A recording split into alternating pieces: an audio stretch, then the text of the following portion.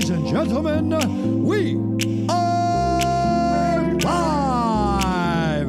This is the moment you all have been waiting for. It's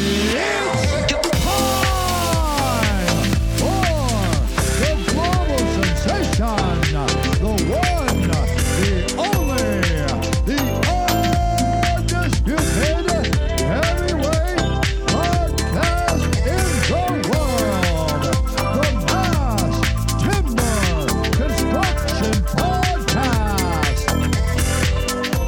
And now, here's Paul Kramer, your host. Welcome once again to the Mass Timber Construction Podcast. Thank you again, Bruce Buffer, the amazing voice of the Octagon. And it is a very special week. It's only 1 week to go now until I head off to the International Mass Timber Conference in Portland, Oregon. So if you are heading along, please do drop me a DM through LinkedIn or send me an email. My contact details are on LinkedIn. And if you already know me, please send me an email. Let me know you want to catch up. I've already spoken to a lot of people who are going and want to catch up for a bite to eat or a drink. So look forward to catching up with you too if you are heading there. Let's have a look at what's making news around the world this week in mass timber construction land.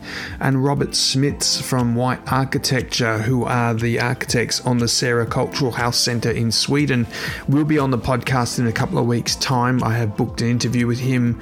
But if you want to see an article about Sweden's Timber City and the skyscraper that it stands at 20 stories or 75 metres high, you can check out the Mass Timber Construction Journal LinkedIn feed and have a read all about that particular building.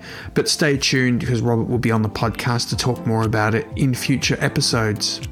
And designed by Greg Latimer, who's the principal for Studio Kando, the 6-story office building that he has designed has been styled and will be fit out in well-worn industrial buildings in the Leaside Business Park in central Toronto. And Princeton's University Department of Civil and Environmental Engineering, or CEE, has developed a tool that city planners that can use to design a portfolio of actions that encompass compact development, smart electric mobility, electrical heating systems, mass timber construction, urban reforestation, and technology that allows resources to circulate efficiently through the food, waste, and energy sectors. If you want to find out more about this amazing tool that can help fight climate change, please go to the Mass Timber Construction Journal LinkedIn feed and see the article there from Princeton. And it's probably old news for people who live in Portland in Oregon. However, a new article released by Oregon Live talks about the fact that mass timber is an emerging and innovative solution for the growing needs of housing by taking wood and wood fibre to press into panels to produce mass timber constructed products. At the Port of Portland, they have a direct experience using mass timber to construct the new airport terminal, and where they're building a striking new roof in the Portland International Airport with mass timber sourced from Northwest tribes and local landowners committed to sustainable forest health. There is an amazing picture of the Portland structure with its amazing glue laminated system and a giant portal opening in the very top. I can't wait to go and see it when I visit Portland in about a week's time. And San Francisco's first cross-laminated timber building has been recognised with a WoodWorks Award.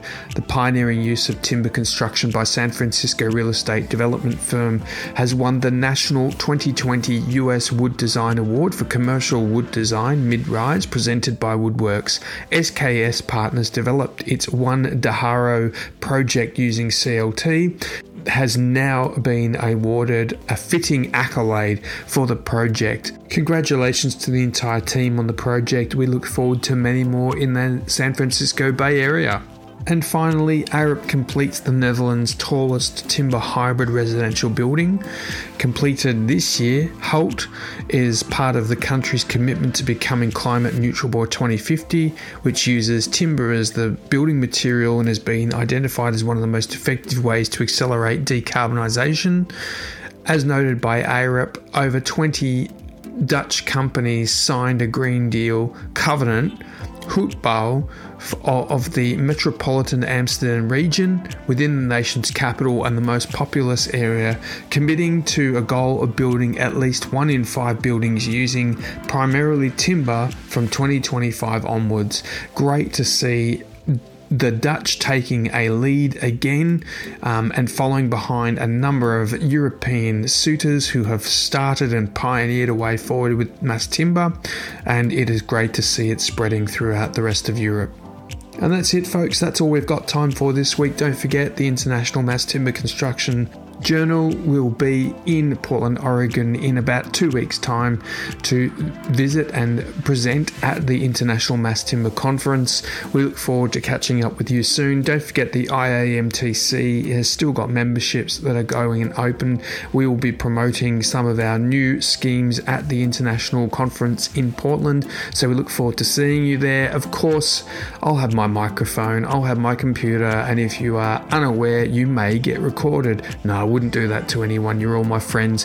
But if you do want to jump on the podcast with me and do a bit of a vox pop and tell me what the conference is like, or be a special guest, please do get in contact with me either at the show or before the show. Even after the show, I'm sticking around for a little while. Good morning, good afternoon, good evening, wherever you're around the world today. Have a great week. I'll see you all soon.